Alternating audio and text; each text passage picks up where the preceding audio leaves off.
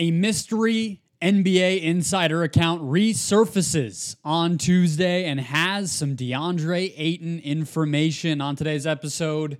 What the heck is happening? And a closer look at Deandre Ayton's actual basketball season. Let's go. You are Locked On Suns, your daily Phoenix Suns podcast. Part of the Locked On Podcast Network, your team every day.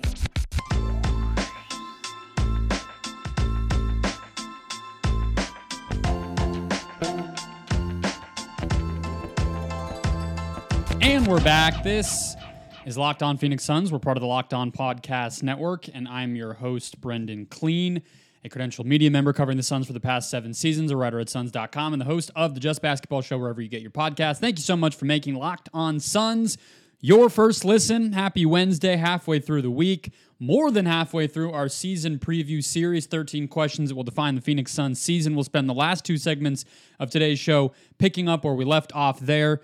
All things Deandre Ayton today, starting with these wacky rumors. But if you're finding us for the first time, go ahead and hit follow or subscribe. We're free and available everywhere. All you got to do is hit that button to get daily Suns content in your feed. Become an everydayer and get locked onto the Phoenix Suns Monday through Friday from now through the rest of time. Literally, that's at least what I'm going to go with for right now. Dropping Dimes 20. You might have heard of this account, right? They have been quietly insidering all year, all off season. They reactivate, tweet, and then deactivate, and then screenshots of their posts just flood the internet.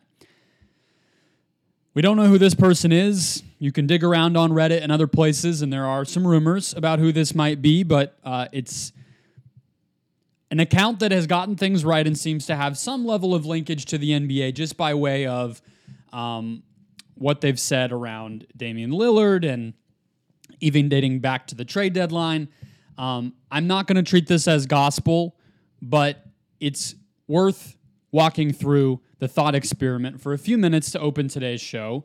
Nevertheless, today's show, speaking of it, is brought to you by Jace Medical. Empower yourself when you purchase a Jace case from Jace Medical, which provides you with the personal supply of 5 antibiotics that treat 50-plus infections. Get yours today at jacemedical.com. That's JASE medical.com. More from them later on. Let's go, though. Okay, so let me show you the tweets, all right? If you're on YouTube, you should be. Go to the Locked On Suns YouTube account if you've not already.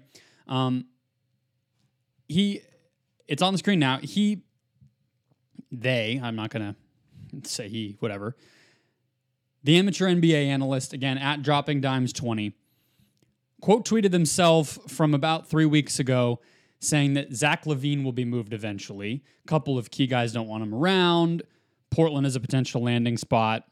Then today, the quote tweet, on Monday afternoon, the quote tweet was, Ayton is the domino effect. All right. Now, not insane.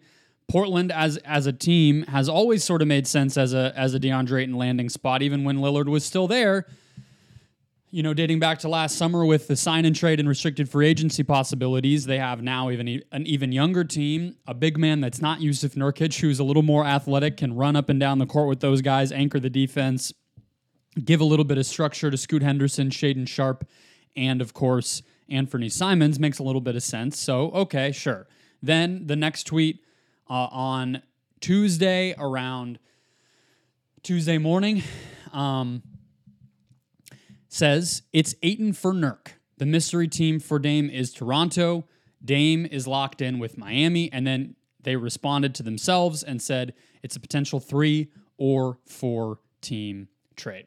All right. So again, without treating this as gospel, without making it seem like this is for sure happening or anything else, we are seeing more movement on the Damian Lillard trade talks. We know that there would need to be a third team for Tyler Hero, definitely, and Jusuf Nurkic, maybe, right? Those are the big contracts on each of the two sides, Portland and Miami, that the other team doesn't want. Miami doesn't want Jusuf Nurkic's salary because they have Bam Adebayo and they have Thomas Bryant and they have other bigs. Tyler Hero has never made sense for the Blazers because they have a lot of young guards already, And part of why they're maybe moving on from Lillard is to give those guys more time. It would not make sense to bring on a Tyler Hero type necessarily. The other part of this is there's a lot of big contracts around the NBA that teams, good teams, want off of. Good, middling to good teams. Let's not call them all great, right? But that includes Hero, but that also includes Zach LaVine, who again was mentioned initially that kind of started this whole rumor mill, but also Deandre Ayton, $33 million this year on a team that has openly shopped him. That's just the facts here, guys. I'm going to do a whole rest of this show talking about the optimism that I have about Ayton's ability to anchor a strong defense this year. All right?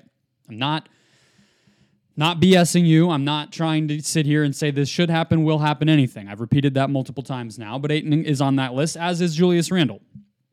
And a lot of these can only be traded for one another because their value is so depleted because of how much money they make and because of their inconsistency or their one-way play or their injuries or whatever the case is. There's a lot of these contracts around the league, and you see them be moved for one another a lot, right? John Wall, Russell Westbrook, Chris Paul once upon a time. That triangle of trade assets got moved around for one another a lot of times. You could put Gordon Hayward on this list. You could put, I'm sure there's already somebody in your head that I'm not thinking of. So what the heck is going on here, right? I mean, that's the bottom line.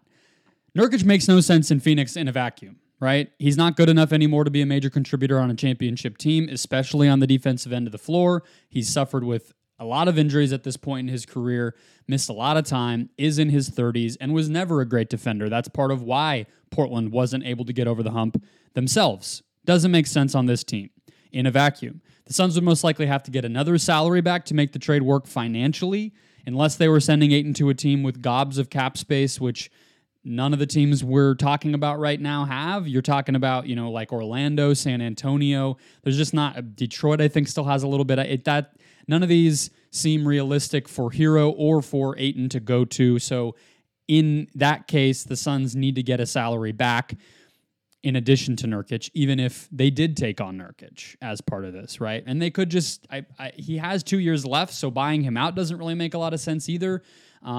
It's hard to see what this would look like. They can't possibly roll into a season, regardless, though, with Nurkic or Eubanks as their starting center, right? While they're trying to win a championship. And so in this particular construction, if I'm looking at what Miami could send out, what Portland could send out, or what any of the fourth teams we've seen, or even if you want to include Toronto on that list, because this account named the Raptors as the mystery Dame team that guys like Mark Spears have reported recently.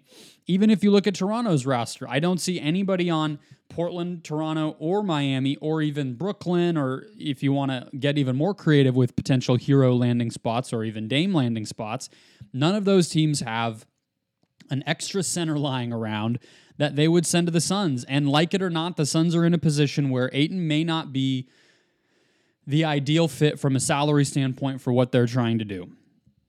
I mean, it is part of why they're in this second apron situation, which I broke down yesterday on the preview show, which you should check out. And, there's obviously questions about what level he'll be at this year. Again, I will break down momentarily why I am relatively optimistic on the defensive end that he will be at a pretty high level this year, but we know he's been shopped. Even with that said, whether you like it or not, as I just noted a second ago, the Suns need some level of high floor at the center position that Yusuf Nurkic doesn't provide, and that a lot of guys don't provide, right? The Raptors, they have Khem Birch, they have Chris Boucher, no and no, right? The Blazers, besides Nurkic, I actually don't even know who their backup center is. I guess it's probably a smaller guy again this year. The Miami Heat, I don't even know what that would look like. They don't have anybody that's not Bam Adebayo that would make much of any sense to come here. Brooklyn, they have Nick Claxton. Who else? Sharp, Day'Ron Sharp. No, right? So this is not a package. This is not a scenario that would get the Suns what they need, which is why I'm inclined to think that it's not going to happen. I guess if you look at Chicago, that's probably the last team I haven't said because Zach LaVine, again, was the beginning of all of this. Nikola Vucevic makes less money. Do you need another guy who needs shots to be effective? Who's even more of a question mark, than Ayton by far on the defensive end of the floor? Do you want Andre Drummond? Okay, like maybe that's a little bit closer, but what's the trade then? Right? Because the Suns aren't taking Levine, and Andre Drummond makes like $4 million. None of these things make sense. It only makes sense to me if there's some incarnation of this thing where the Suns get a good draft pick and depth in return. Because if they are taking on Yusuf Nurkic, you would expect that they would probably want another big man option there. Maybe they do roll with Eubanks. Like, this is a huge risk. And again, maybe even that draft pick is not enough. I tend to think that this is not real, but because I don't think a lot of these rumors that circulate on the internet actually get considered enough by mainstream, I don't even know if I count as that, outlets, I do think it's worth talking about. It's not just to be clickbaity, because this account has been on a roll this summer, and we know the Suns are continuing. We know the Suns shopped Ayton extensively this summer, and we know that they are likely to continue to do so, even if it's not public, even if it's not aggressive. Again, all that said, I do have a decent level of optimism about Ayton and his defensive impact in 2023-24 for these Phoenix Suns, and I will break down why after a break. First, today's show brought to you by the FanDuel Sportsbook. Snap into action this NFL season with FanDuel, America's #1 sportsbook. Right now, new customers get $200 in bonus bets guaranteed when you place a $5 bet. That's $200 in bonus bets, win or lose. So you literally just place your bet and you get those bonus dollars, 200 of them, right into your account. If you've been thinking about joining FanDuel, there's no better time to get in on the action than right now. We have WNBA games on Wednesday night when you are listening to this. The deciding game 3 between Minnesota and Connecticut. The Sun are 4.5-point favorites on the road to close out that series and move on to the semifinals. So if you're looking for some basketball to watch, to bet on, in addition to the NFL, where you can bet on spreads, player props, over-unders, and more, visit FanDuel.com/lockedon to do all of that. FanDuel, official partner of the NFL. All right. Real basketball. Not dropping dimes 20. Not rumor mill. Deandre Ayton's defense. Okay.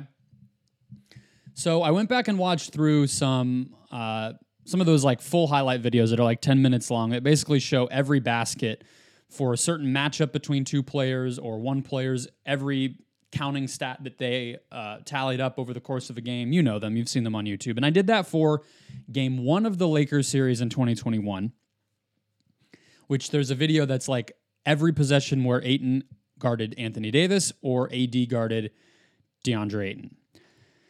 I did the same for game 3 and game 3 and game 4 against the Clippers, also in 2021 in the conference finals. You know, there was also the Denver series when I think Ayton did a good job, but his role is a little bit different then, and guarding Jokic is such a unique beast, and we know how they guarded Jokic was, one, pretty, again, specialized because of what Jokic is, but also specialized because of what that Nuggets roster was, and I would say you could probably throw a lot of that in the trash, as I've said before, because, look, they kind of tried to guard Jokic that way again with Ayton this year in the playoffs, and Jokic torched that, so not fully relevant anymore. And when I looked at the footage that I did, what worked, what jumped out to me, what felt like a little bit of a revelation, refreshing to see Ayton execute, was a few things. Specific role, right? Knowing help was behind him, being able to get comfortable and master the timing of what his job was. The number one thing that Ayton had to do, and that he had to do under Monty Williams, let's say, was he's going to be in drop coverage in the defending the pick and roll, and that meant that he needed to basically guard the ball handler and the rolling big man, the driving ball handler and the rolling big man at the same time, effectively, right? He had to keep tabs, get in the way of the driver, be a threat, be a deterrent against that drive, while also staying connected and having an idea of where the roller was, so that if that pass came, he could then flip, keep a hand up, contest, body that big man before they shot the ball. And that's a lot about, again, timing and an awareness of not only those two players that you're trying to defend at one time, but also where the help is, right? At the same time, and he was doing that. That's the point I'm making, right? Like that was, he was succeeding at that in a way that I don't think he always has. He also was staying connected and being physical in a way, especially when he kind of ended up being in a late switch situation on a ball handler. You know, Paul George, Reggie Jackson, LeBron James, right, in that Lakers series, where he is bodying those guys up in a way that's, you're not going to, especially when you're trying not to foul, and you know that allowing a dump off pass to the big man where who's now being guarded by somebody like Mikal or Jay Crowder is probably a lose-lose situation. So it's almost like you've given in at that point to knowing the guy that I'm guarding now who's driving is probably going to shoot the ball. And I kind of want them to maybe shoot the ball, but as long as I can make it hard, a sort of running bank shot or a floater or a leaner or a contested layup, those are better outcomes than like a dunk if that big man does get the ball. And what he was able to do was execute that again, right? Like he made those guys feel him in a way that was a deterrent. The other part, he was intentional and forceful with his agility. That kind of might sound like an oxymoron that he's playing power and finesse at the same time, but at the end of the day, that is effectively what was happening. And when I say forceful and intentional, I don't mean he's barreling into guys and fouling and shoving people to the ground like he's, out there to use his 6 fouls and hit the bench. No, of course not. He was the starting center for a good defensive team. But when I say intentional and forceful, I mean, I guess purposeful is probably a better word that combines those two things. It is a ballet. It is a dance to do that. It's an art to defend two guys at once in the pick and roll the way that he did, right? And I think like Dwight Howard and Rudy Gobert, for my money, are the two best I've ever seen do it. Not the most scorching take there. Those guys both won multiple Defensive Player of the Year awards, but just to give you an idea of what I mean when I'm describing that, the length, the mobility, and the purposefulness to really muck up a pick and roll by yourself. And Ayton reached that at times. And I think, too, when we talk about focus, I don't, there is, effort and intensity and certain things like that do come and go with Ayton. But I think focusing is also preparing yourself for the physical motion that you need to do, right? Like there is a focus that comes not only with keeping track of what's going on, but timing out and gaming out the rhythms of defense to know when the ball handler gets here, I need to take one step. Am I jumping or not? Maybe yes, maybe no. If I'm not jumping, then I kind of need to be ready to recover back to the big man. Like all these things that are both mental and physical. And the linkage of that was what you really started to see in that 2021 series, which playoff run, which is what I think is his best defensive stretch ever. Let's talk about the numbers that back that up, not only in the playoffs, but in the regular season, right? Ayton allowed 56% shooting within 6 feet during that first Chris Paul season during the regular season, which was 7. That number, 56% from Ayton's perspective, was 7% better than the Suns' usual number. The Suns allowed a 3% worse at the rim efficiency. So teams shot 3% worse at the rim with Ayton on the court versus off the court during that regular season. So whether it was the 6 feet stuff, whether it was directly at the rim, and again, the at the rim stuff is just with him on the court. The 56% shooting within 6 feet, that's directly the ones that he contested. A little bit of a different number, but still paint the same picture. And then the percent shooting within 6 feet went down to 53% in the postseason, and that was 12% better than the Suns' usual number.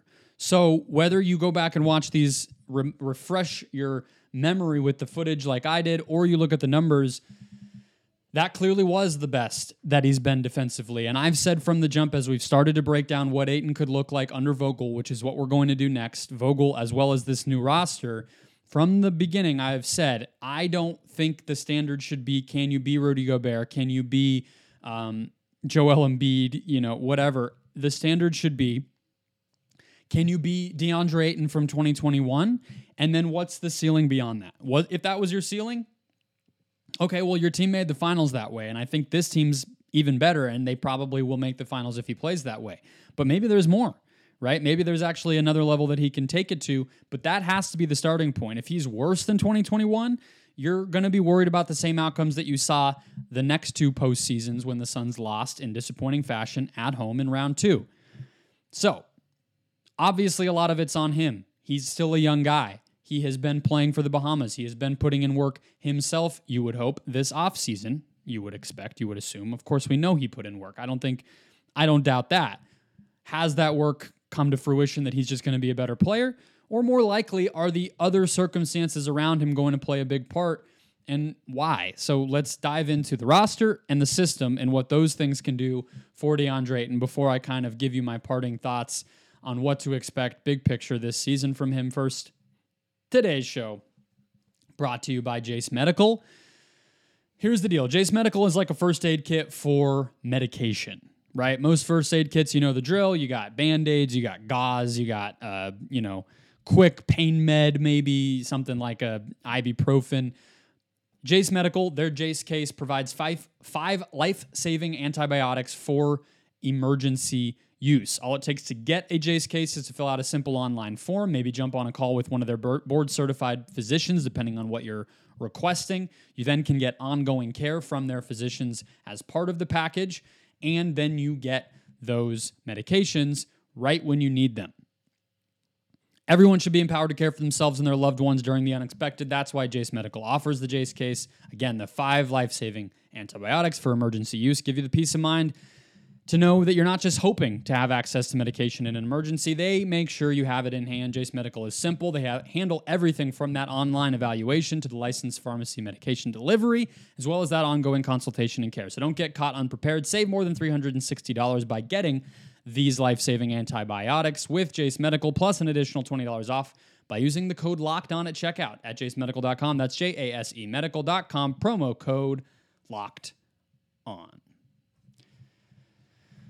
Coming back, closing out the show, let's talk roster, let's talk system, let's talk best case for Deandre Ayton. How do those things put him in a position to succeed better than he has in years, right? That's the hope. That's what Frank Vogel is betting on. That's what James Jones is betting on by hiring Frank Vogel, I think, and putting a different type of roster in place. So let's start with personnel. If we again think back to the best flashes we saw, right?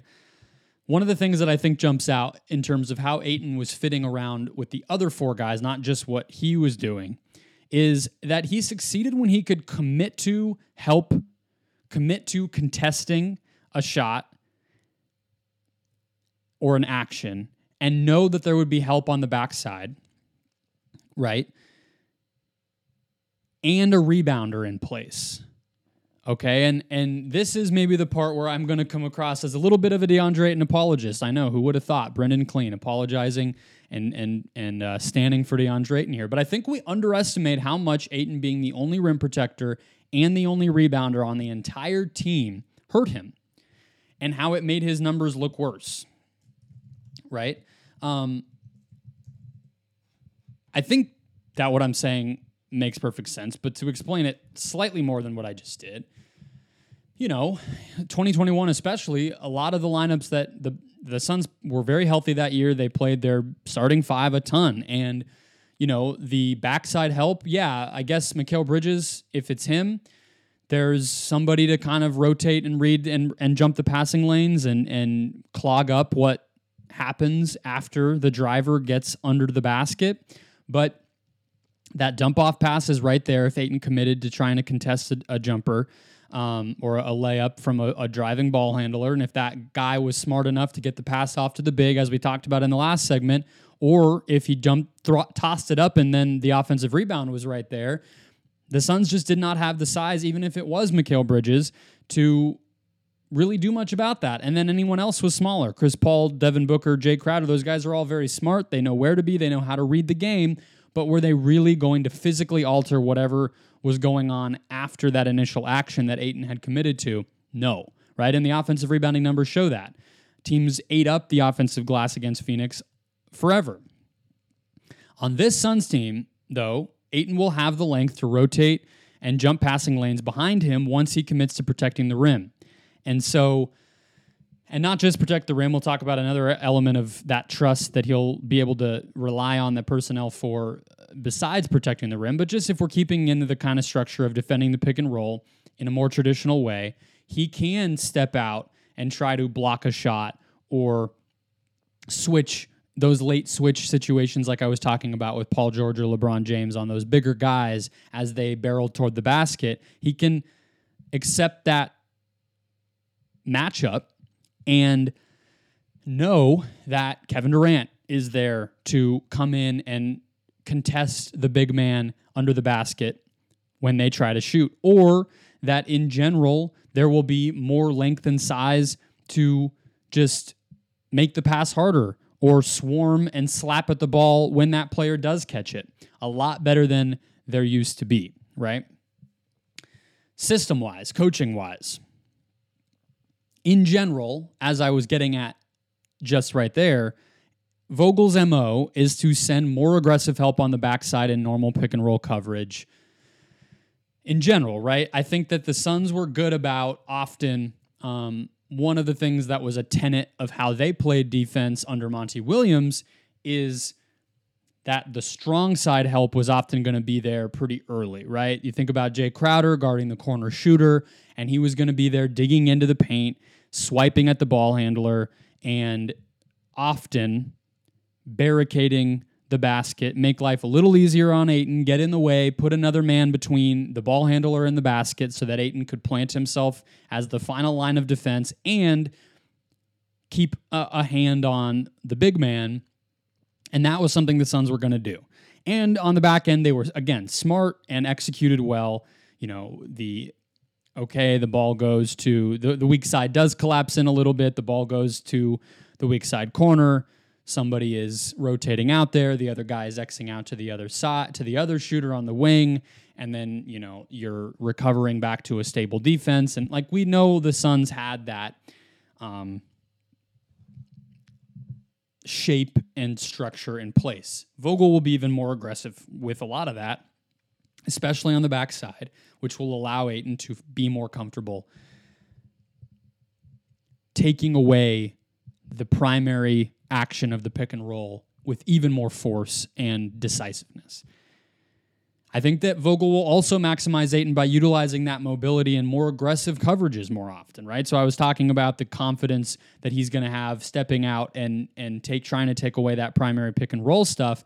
He'll also be able to be more decisive. I mean, there's no choice when you're, let's say, blitzing a pick and roll and moving your feet all the way out behind the three-point line, or hedging a pick and roll where you're at the level of the screen or a little bit above that and moving your feet at the three-point line, or obviously switching where you're just fully occupying a matchup and controlling and corralling the ball, and whatever that player, who's obviously going to be smaller than you, starts to do. Those are all things you have no choice but to be decisive with. But again, let's say maybe instead of putting it that Ayton will be more comfortable with that, Vogel's comfort will then just deploy and unleash Ayton in a new way. And there should be something to be said for that when you're talking about Ayton raising his own defensive floor and his own defensive ceiling. It's just going to be about executing a wider variety of things because he has the ability to do that. If you're to go back to the beginning of the show, we are not going to ever talk about Yusuf Nurkic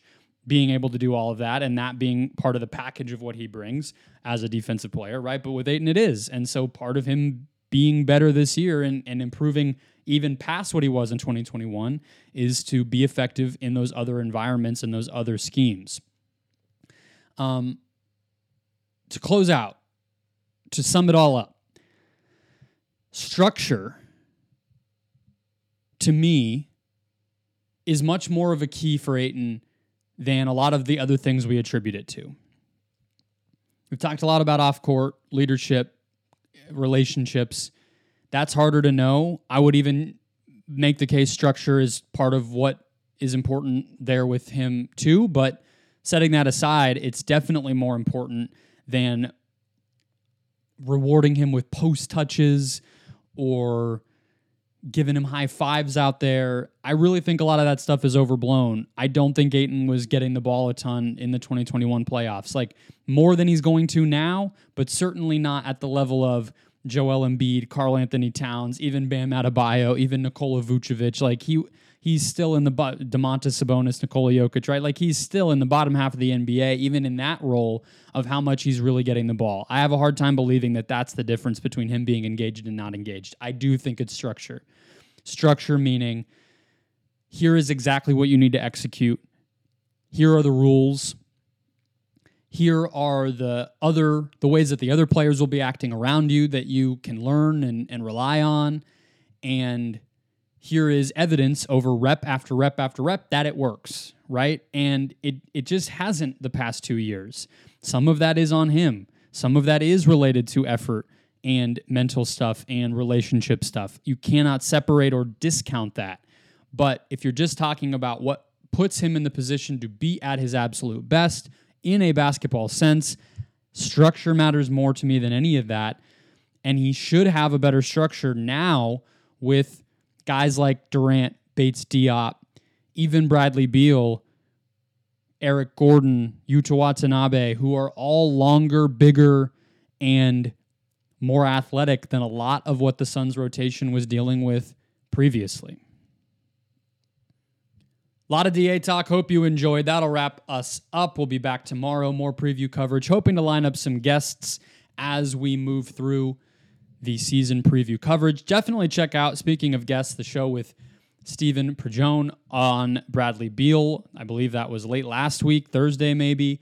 That was a good one. Loved his expertise and perspective.